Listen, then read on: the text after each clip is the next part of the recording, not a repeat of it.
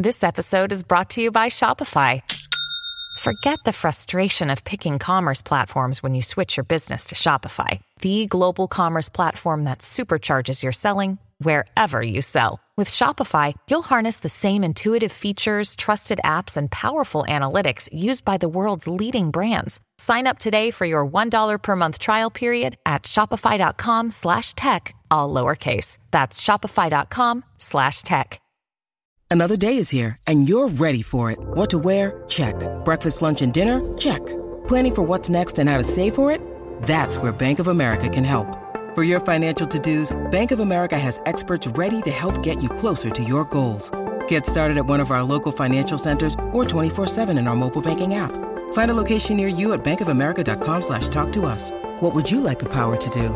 Mobile banking requires downloading the app and is only available for select devices. Message and data rates may apply. Bank of America N.A., member FDIC. This is Optimal Living Daily, episode 840, Fake Outrage, Dealing with Criticism, by Joshua Fields Millburn and Ryan Nicodemus of TheMinimalist.com. And I'm Justin Malik. Happy Friday and welcome back to Optimal Living Daily, a podcast with a vision of bringing hundreds of blogs to audio for free. That vision is already a reality, but I'm always on the hunt for the best authors and content, so feel free to send your favorites my way. I currently read from a bunch of different personal development and minimalism blogs like Becoming Minimalist, Mark and Angel, Derek Sivers, Steve Pavlina, and many more, all with their permission, and that includes today's authors, The Minimalists. And I give away their books every month to random people on my mailing list on the first of the month, which isn't just 2 days. So if you want to be part of that raffle and get some free stuff from me, come join the weekly newsletter. You can join at oldpodcast.com, or if you're in the US, you can text the word optimal to the number 44222. I'll give you a quick reminder at the end. So for now, let's get to the post and start optimizing your life.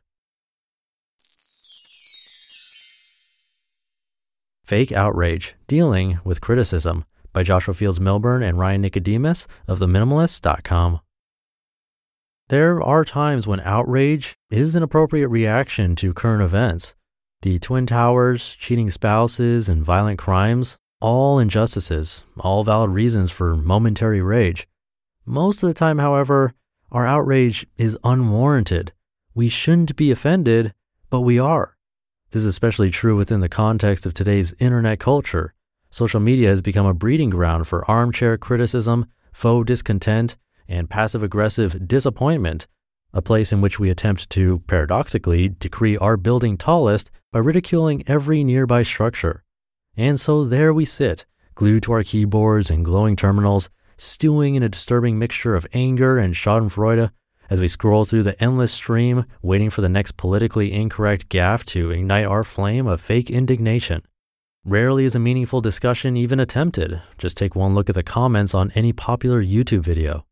Within recent years, the outrage has amped up considerably, making room for endless commentary on banal pop culture happenings, the perils of Deflategate, a former Olympian's new pronoun, Anthony Weiner's wiener, not to mention a dozen new presidential candidates who have entered a race in which the main qualification seems to be outrage for whatever is said by their opponents, all of which have incited tantrums from both sides of each issue.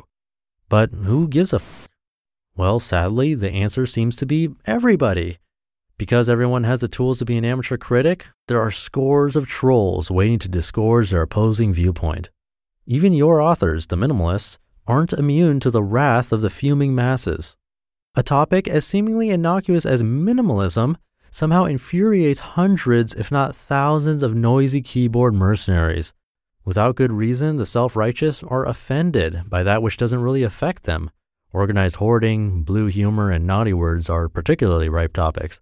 And because they've decided that someone else's lifestyle is somehow an affront to their own, they reflexively spout their gibberish in an attempt to justify a viewpoint that nobody asked them to justify in the first place.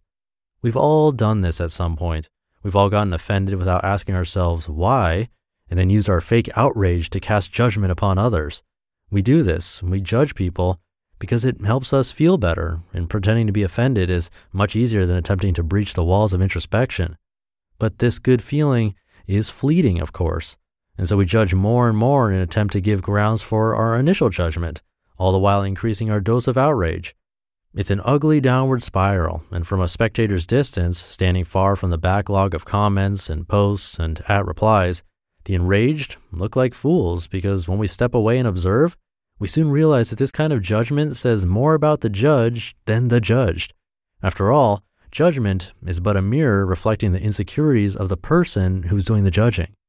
True, we all judge, but it's best to do so with reason, respect, and empathy, rather than the rage, resentment, and disdain that have suffused our everyday lives.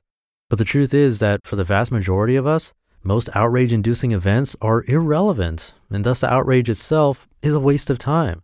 Few people are affected by deflated footballs or transgender celebrities, and yet we act as if these events directly shape our lives.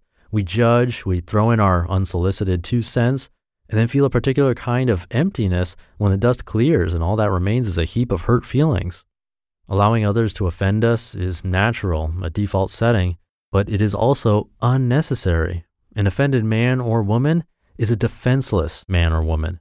But it doesn't have to be this way, at least not on an individual level. We can choose not to be offended. So stop it, let it go, change the channel, turn it off, unsubscribe, unfriend, unfollow, mute, block, walk away, breathe.